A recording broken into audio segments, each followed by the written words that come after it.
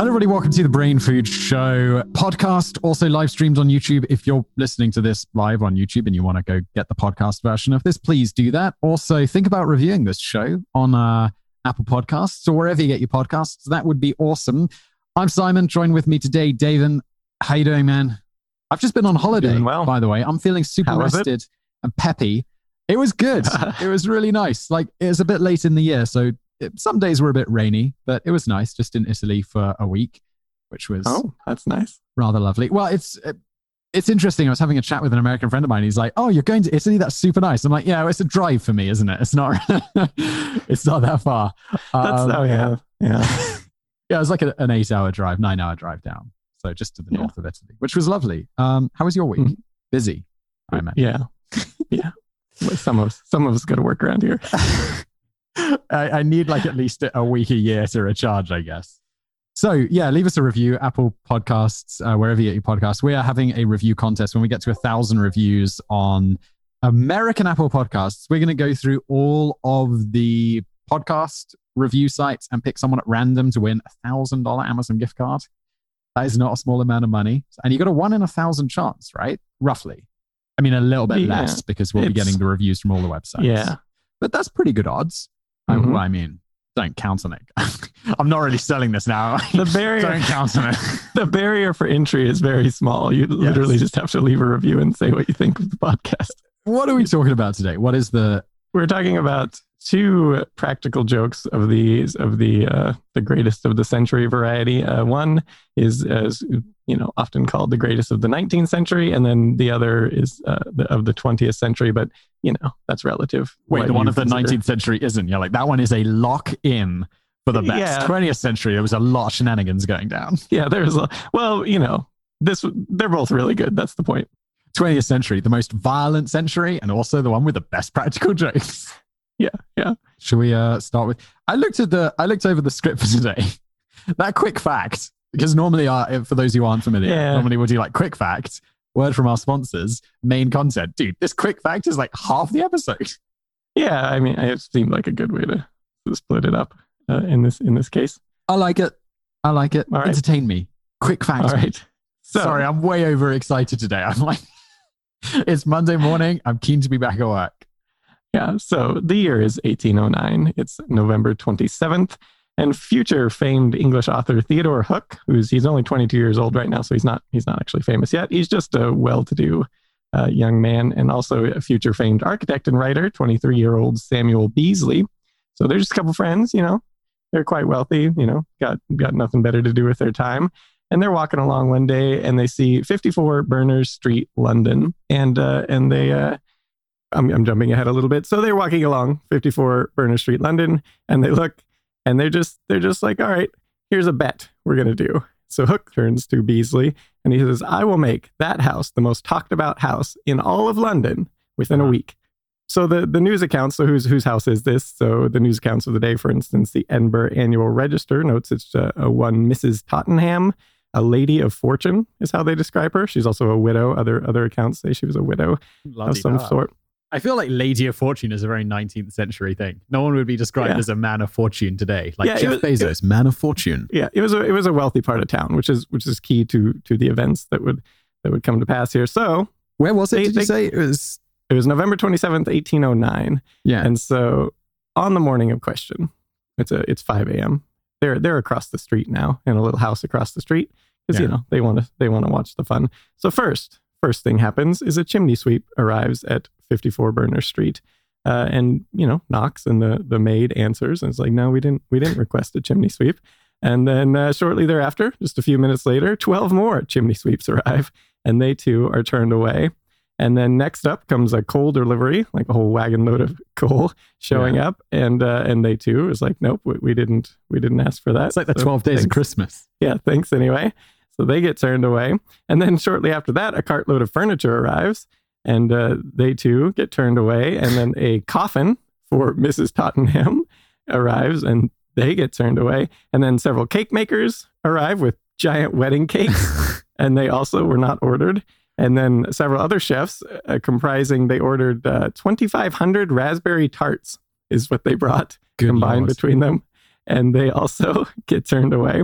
And following this is just doctors, lawyers, gardeners, fishmongers, dentists, grocers, priests, couch makers, carpet manufacturers, wig makers, coach makers, curiosity dealers, opticians, brewers, and shoemakers, among many, many others, come calling at her door that morning, bringing large orders of their various wares or, services to attend to Mrs. Tottenham. And of course, she didn't order any of them. And then the dignitaries start arriving, including the Governor of the Bank of England, the Duke of York, the Archbishop of Canterbury, the Mayor of London, Lord Chief Justice, several cabinet ministers, and the Chairman of the East India Company.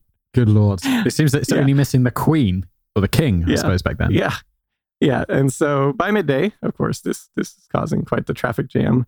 The roads all around that area are quite stacked with carts and all this sort of things. And then, of course, this brings gawkers to come look like what's going on here. And so it's just crowding. And so we have a little note from this describing it in the Edinburgh Annual Register account. Such crowds collected at length as to render the street impassable. Wagons laden with coal from the Paddington wharfs, upholsterers' goods in cartloads, organs, pianofortes, linen, jewellery, and every other description of furniture was lodged as near as possible to the door of number 54 with anxious tradespeople and a laughing mob. I would not leave my stuff there. I want to get paid first. Yeah, well, and that's part of the problem too. Nobody's getting paid, and they're all bringing their wares, and so they're quite upset about it. And then, so on the note of the pianos, it turns out it was a full dozen pianofortes were attempted to be delivered there to Mrs. Tottenham's house that day. And then, of course, at this point, there's quite the ruckus going on. So the police get called to try to impose some order on everything. And again, the Edinburgh account here says the first thing witnessed by the officers was 6 stout men bearing an organ, surrounding by wine porters with permits, barbers with wigs, mantou makers. I don't know what a mantou is, but anyway, with band boxes. I don't know what that is either. Some sort of, I don't know, could be anything with this list of stuff. Bandboxes, opticians, and their various articles of trade, and such was the pressure of tradespeople who had been duped that at 4 o'clock all was still in confusion. Every officer that could be mustered was enlisted to disperse the people, and they were placed in the corner of Berners Street to prevent tradespeople from advancing towards the house with goods. I looked it up while I was reading that. Really? Just because, that's the sort of skill levels that I bring to this podcast. It's some sort of Chinese bun. Unless that seems really unlikely for 19th century. Weird. Is this in Edinburgh? Yeah, this is in Edinburgh, right? No, this is in London. That was the Edinburgh account. So this was reported all over the country and Scotland and everywhere. It was quite a thing. There was even a couple years later, there was like plays based on the thing that were made and stuff in London. So all the while, Hook and Beasley are just sitting across the way, just enjoying the show, And so how and why there? How did he do this? So first, as to the why, I kind of alluded to it at the beginning, but in 1843 edition of the Quarterly Review, we get revealed by J.G. Lockhart. So he noted that the two were just walking down the street, and Hook turned to Beasley, stating, "I'll lay you a guinea that in 1 week that nice modest dwelling shall be the most famous in all London."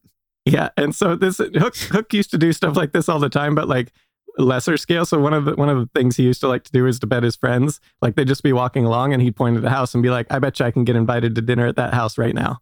And then he would just like go up at just random house, knock on the door, and then try to talk his way into getting invited to dinner. As much as this sucks for all of the people who have deliver the pianos, and all the food's going to go off. So that's probably worse. The piano guys can at least get the pianos back. Yeah, I mean, as much as this kind of sucks for them, Hook does sound like a bit of a legend. Right? He's only 22 at this time. So this brings us to how. How did he actually do it? So apparently, he enlisted the aid of a couple friends, and according to his biographer, R.H. Dalton Barham, in 1849, he notes that there was apparently a Mr. H, which is speculated to be Hook's close friend, Henry Higginson, and then a Mrs. Blank. It's not listed, but it just noted as a celebrated actress at the time, but not anymore is known which one. But so they get together and they write 4,000 letters to then send out to the various entities around London. So most of these letters, been lost. Nobody knows what they said, but there are a few examples that got turned into newspapers and stuff that were then reported. So here's a couple. Mrs. Tottenham requests Mr. Blank will call upon her at 2 tomorrow as she wishes to consult him about the sale of an estate, 54 Berners Street, Monday.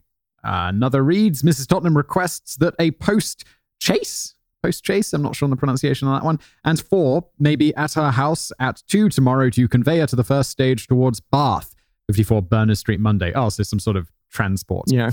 Mrs. Tottenham begs the Honourable Mr. Blank will be good enough to give her a call at 2 tomorrow, as Mrs. D is desirous of speaking to him on business of importance, 54 Berners Street, Monday.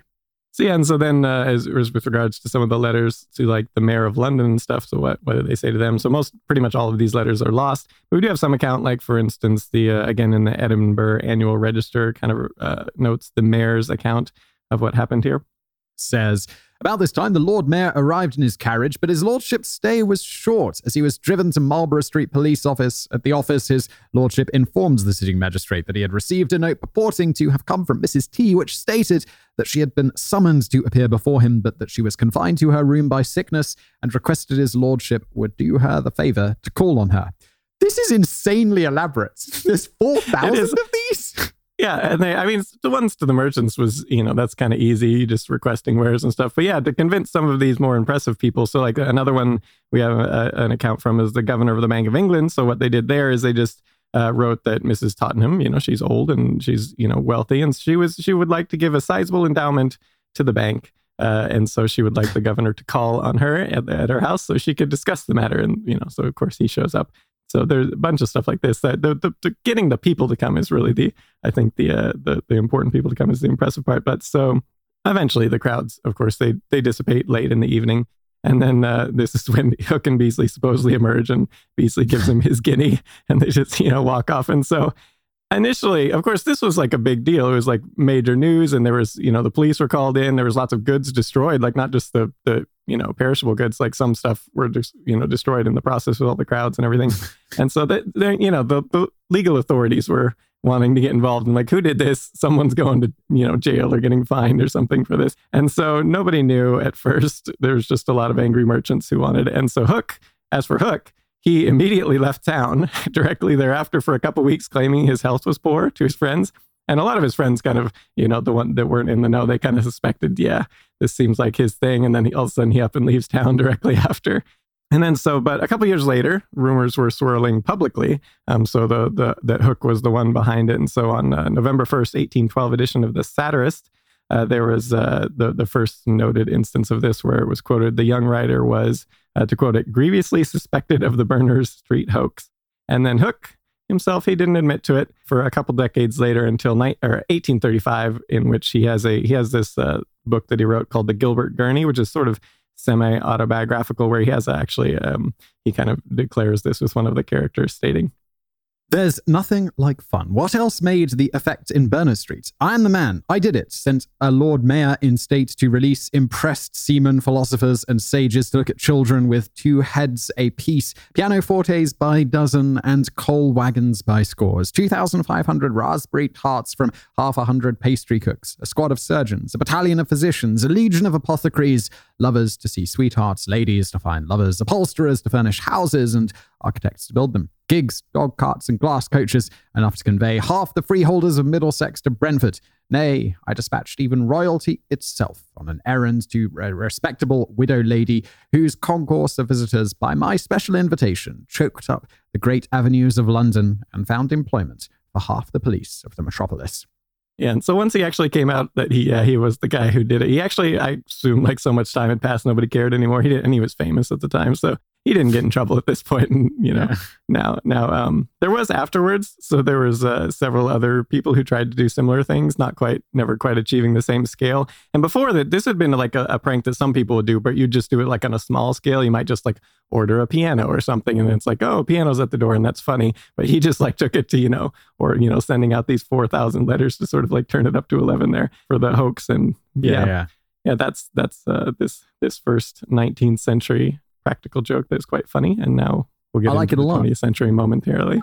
And before we get into that, everybody, I want to give a quick plug to today's fantastic sponsor, Blinkist. The first 100 people who go over to Blinkist.com/The Brain Food Show are going to get to try Blinkist for free. And if you do want to get full membership, our link Blinkist.com/The Brain Food Show is going to get you 25% off. So what exactly is Blinkist? Well, Blinkist is great for busy people like me. I'm a pretty busy person, even though I was on holiday last week. Generally, I'm pretty busy. I have a pretty busy schedule. While on holiday, I was reading a book called Sapiens by a chap called...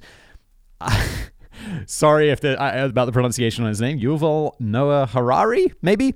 It's a great book. It's a super famous book. You've probably heard of it. It's really good. Now, normally, I don't have time to read like full books. I listen to audiobooks occasionally. Mostly, what I do is I jump into Blinkist, which offers 15-minute summaries of books, just kind of getting the major points, the most important stuff out of them. And they do these audio. Can you see that? Is that going to adjust? They do these, this is actually the text version. So here there's like a text version and it calls them blinks. And in there's just the most crucial information. You can also listen to it if you want. Let's see if I can get that to play. Yuval Noah Harari. It even pronounces his name for me. So let's just jump ahead and it'll have like these blinks. There's 13 blinks in this book, and then it sounds something like this. So, although not the first humans, Homo sapiens came to replace... Basically, it's all the key information from that book. I've read a lot of books, and I feel a problem with me is I often forget what was in them. So I find basically Blinkist is all the notes you wish you had from every book that you read. It's all the best key insights. It's really great. First 100 people get to try it for free, and we'll get 25% off the full membership at Blinkist.com/The Brain Food Show. Please do go check it out. It also supports the show. It's a fantastic app. Just go download it and let's get back to the show. So normally, if you're like a practical jokester, and you die, your practical joke, you're done. You can't do more practical jokes. You're dead. But, some people, they rise above the occasion and they continue to do so from beyond the grave. And that is the subject of today, is the 1930s. One Charles Vance Miller did just this very thing. And so Charles Vance Miller, who was he? So he was born in Canada, a Canadian, in 1853. And so he was excelled at pretty much everything, super genius, near perfect marks at university. Then he settles on law, but on the side, he does investing, and he ended up being quite incredibly wealthy, multimillionaire in his lifetime. But his true passion was for practical jokes. And particularly, I didn't include a lot of the stuff he did. He used to do stuff like he would accidentally drop money, like cash, and then just try to see, he'd just stand there like he didn't do it and then try to see if, people would try to sneak and grab it without him noticing, and he just, he did stuff like this. And then, so this guy was like a 20th century YouTuber. Yeah.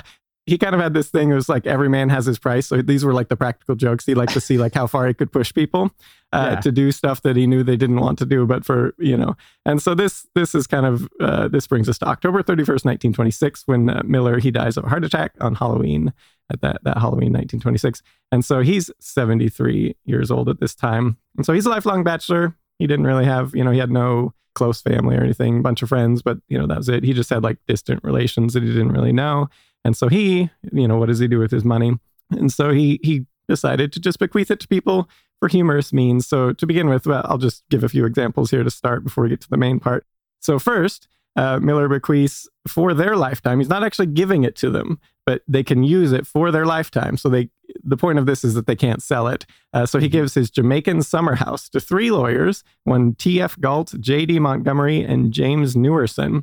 And you think, this is like a generous gift. He's letting them use his summer house. They can just, do that, But it turns out these 3 men loathe each other. They absolutely hate each other. And so he was just his way of forcing them to, if they want to use the place, they got to get along enough to manage it during their lifetimes. And then once they die, then he noted that the house would be sold. And then here's a little quote for you to read.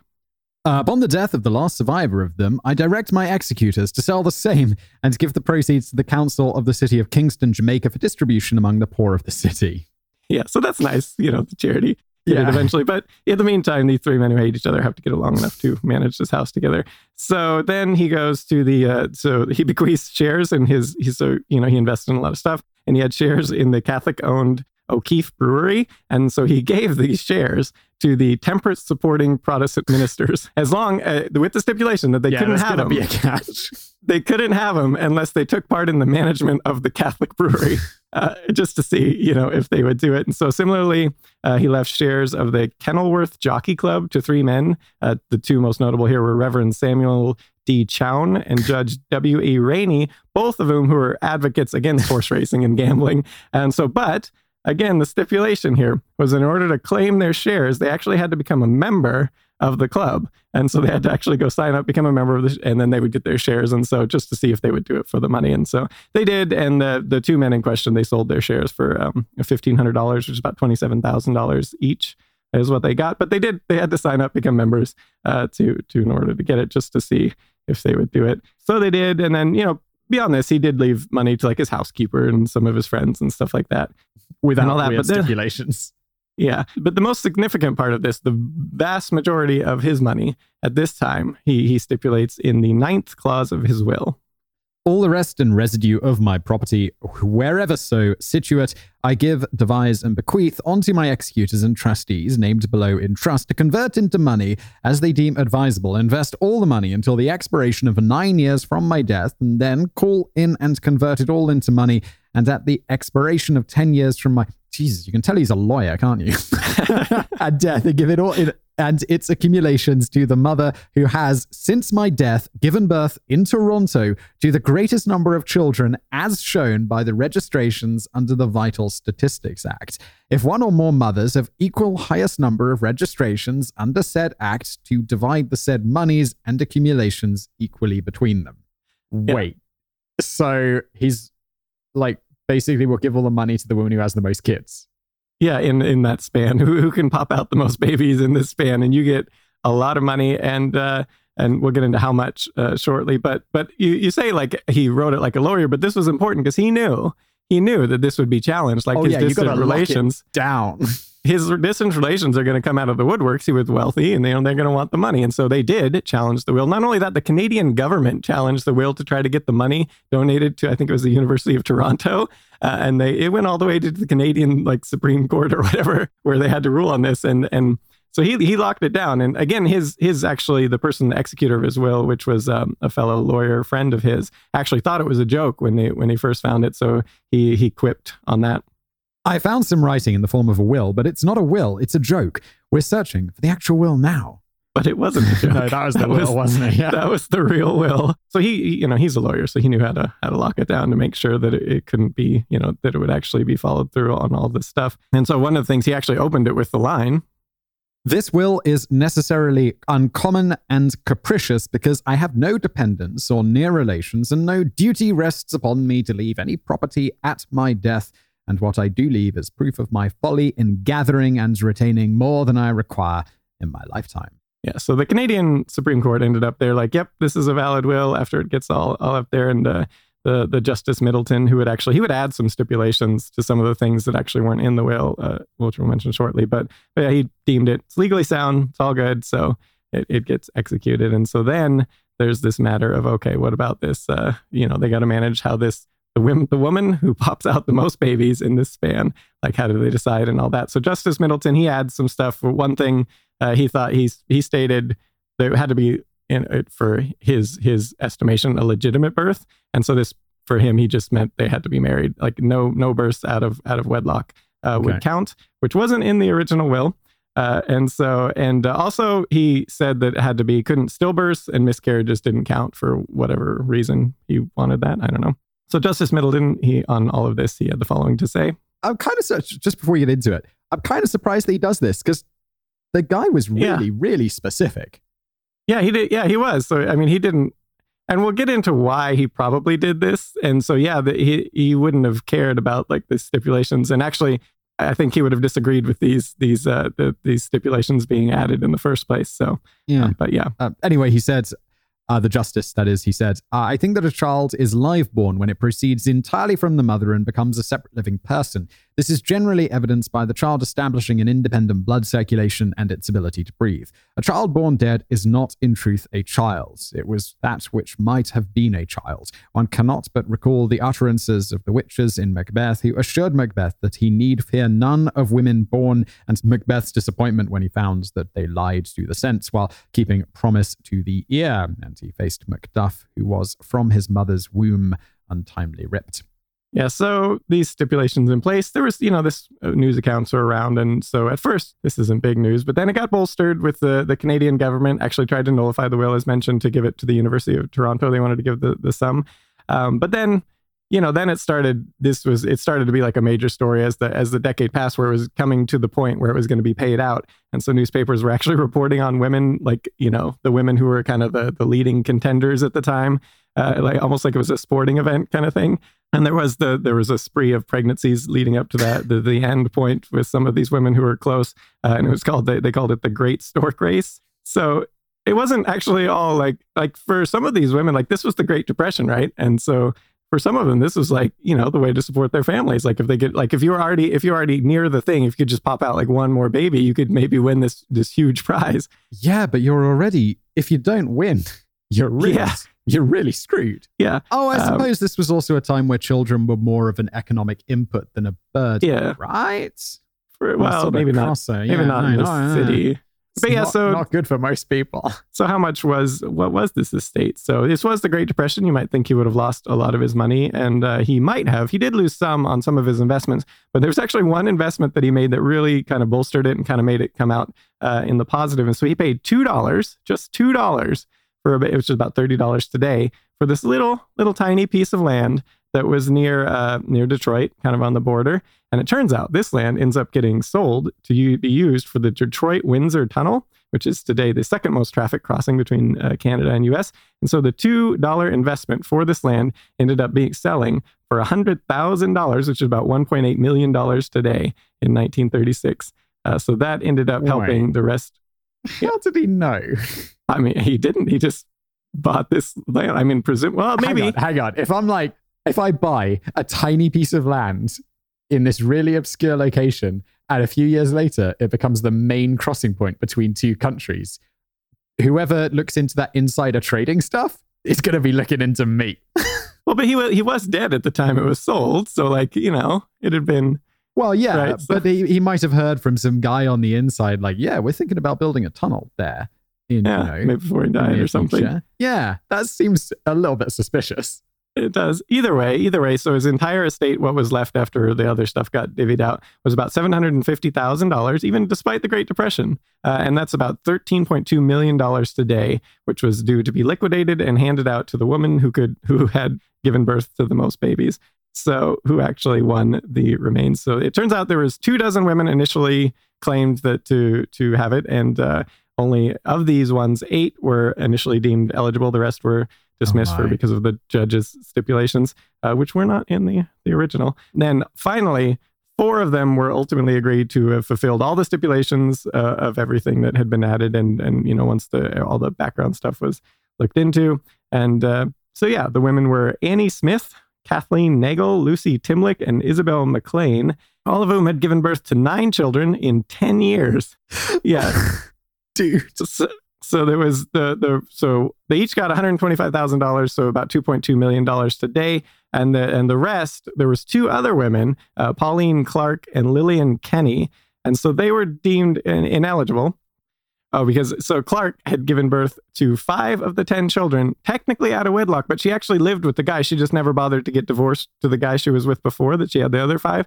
So she just went and lived with this new guy. And so had she gotten divorced and they got remarried, and it could have been different husbands, but as long as they were married, it was okay. Yeah, but because she didn't, and because the judges added this stipulation, the important here is she had 10 children, not 9. She would have beaten all of these other women, and she would have gotten the full prize for herself, the $13.2 million, the total. And that sucks, but she knew about the stipulation. Yeah. But because she was the stipulation, she was kind of disqualified, but she did have an argument. Like she could bring a law case against this because look, it's not in the will. It doesn't say these stipulations. That's something the judge added later. So she could actually have a good case to then, sue. Where's she going to take it to? Wasn't the justice the Supreme Court who decided the stipulation? Well, I think the judge decided the stipulation. The Supreme Court just decided that the will was legitimate, right? So they added. So she had a case. She had a case, but they ended up settling with her to $12,500, which is $220,000 a day, if she would just agree not to pursue the matter. Okay, like this is all good. That's a lot of money, but that's like $22,000 a child in today's money. Yeah. So Does that even pay for college?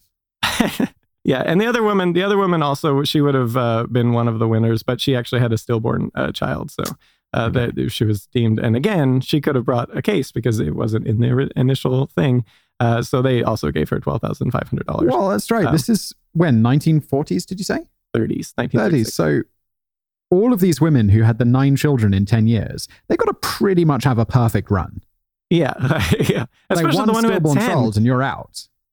Yeah, and that's insane to have that many. And the woman who had 10, that's crazy. That's insane. How many months does that leave you to spare?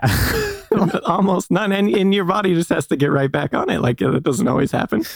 So why did Miller do this in the first place? And it turns out Miller, he was a lifelong bachelor, and he definitely had a strong opinion about so at the time, birth control, like doctors couldn't even talk about it. Like, you couldn't talk to the women about, like, how could you make sure you don't get pregnant? Like, this wasn't even a thing that could be discussed, let alone actually issue, because they did have various forms of birth control, and you couldn't even talk about it. Like, their doctor couldn't even talk. It was against the law to even talk about it to the women. And so this Miller he thought this was stupid. And so this was sort of to, garner discussion was what he thought he was going for, but how ridiculous it is. Like, look, they just keep popping out the babies if we don't have some form of birth control they can use.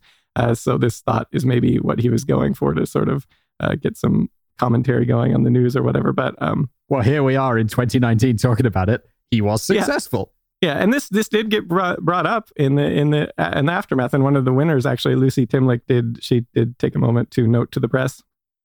I think birth control is a wonderful thing. And further noted, I am sorry in one way that birth control information wasn't available years ago. I know mothers who would have welcomed such knowledge. Yeah.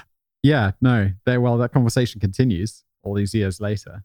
Yeah, and that is the episode today. I was going to include, there was some funny stuff about, so there's other Beyond the Grave, I'll just say real briefly. So one of them, this guy, I mean, it's not funny, it's like awful, but I think it was Germany. Oh God, how bad's it going to be? No, it's bad. So he has his will. In his will, he states that he wants his coffin put in this upper floor room in his house, right? And he wants his, the funeral, they want everyone gather, celebrate my life.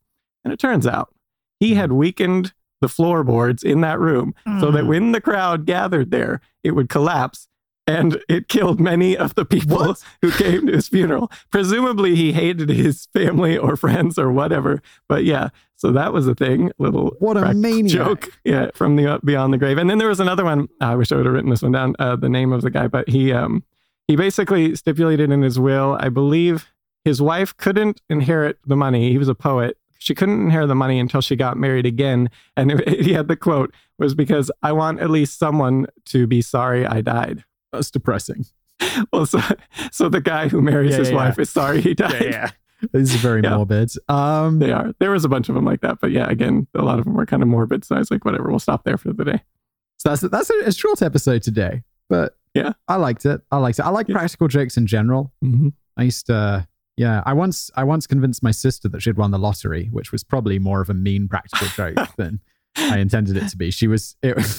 I feel a bit embarrassed about this these days. It was like, I thought it was really clever as like a 13, 14-year-old tricking my sister who's a couple of years younger than me. I printed a letter because I think we'd just got like a color printer at home. So it was like inkjet printing was it wasn't, like today, completely ubiquitous. So I printed one, I put the National Lottery's letterhead on there. I made up some story about how there was a surplus in the lottery funds and they were just giving it away to people at postcodes in the UK. And it was only, I made it realistic. So it was only like 250 grand rather than like, 100 million or something. And then I printed an envelope with like, is it called postmarking, where you fake like not fake, but companies will send it out. They won't stick a stamp on there. They'll print like something on it to show that it like this. So I printed this onto the envelope. I printed the logo on it and I put it in with the day's mail. And then at breakfast, I was talking about how I read in the paper that the lottery was giving away like prizes because they had this is like quite an elaborate. Yeah, it was really elaborate and it was really mean and I felt bad about it now. But yeah, she got excited. Then my parents got excited because I realized it was a bit too good. And then I had to tell them that it wasn't real. And there was a check in there and everything, like a fake check that I printed out. Yeah, that was, yeah. Well, listen, it's not as bad as the guy who killed his family by putting the coffin on the top floor. I'll take comfort in that. This has been the Brain Food Show. I've been Simon. That's been David. We'll be back real soon with another episode. For now, please do leave us a review. Apple Podcasts, Stitcher, Podcast Addicts, wherever you get your show. That would be great. When we get to 1,000 reviews on Apple Podcasts, we're going to go through and pick a winner of a $1,000 Amazon gift card to celebrate that milestone. So please do that. Obviously, you're not listening to this podcast, or maybe you are. It depends if you're watching this live or not, or getting it later. Either way, grab the podcast if you like. It's an easier way to consume this show. And if you're watching the live version, it's certainly a bit tidier. Like the little mistakes where I read the quotes wrong, we slice all that out so it's neat and tidy. Anything you want to add before we wrap it up today? Yeah, brainfood.fm is where people can go if they want to go check out the podcast and all the links. Dude, I never plug the website. And we've got such a good domain, which we paid a bunch of money for. A lot of money for it. Should occasionally mention that. One of our investments. Thank you, everybody, for listening. We'll be back real soon.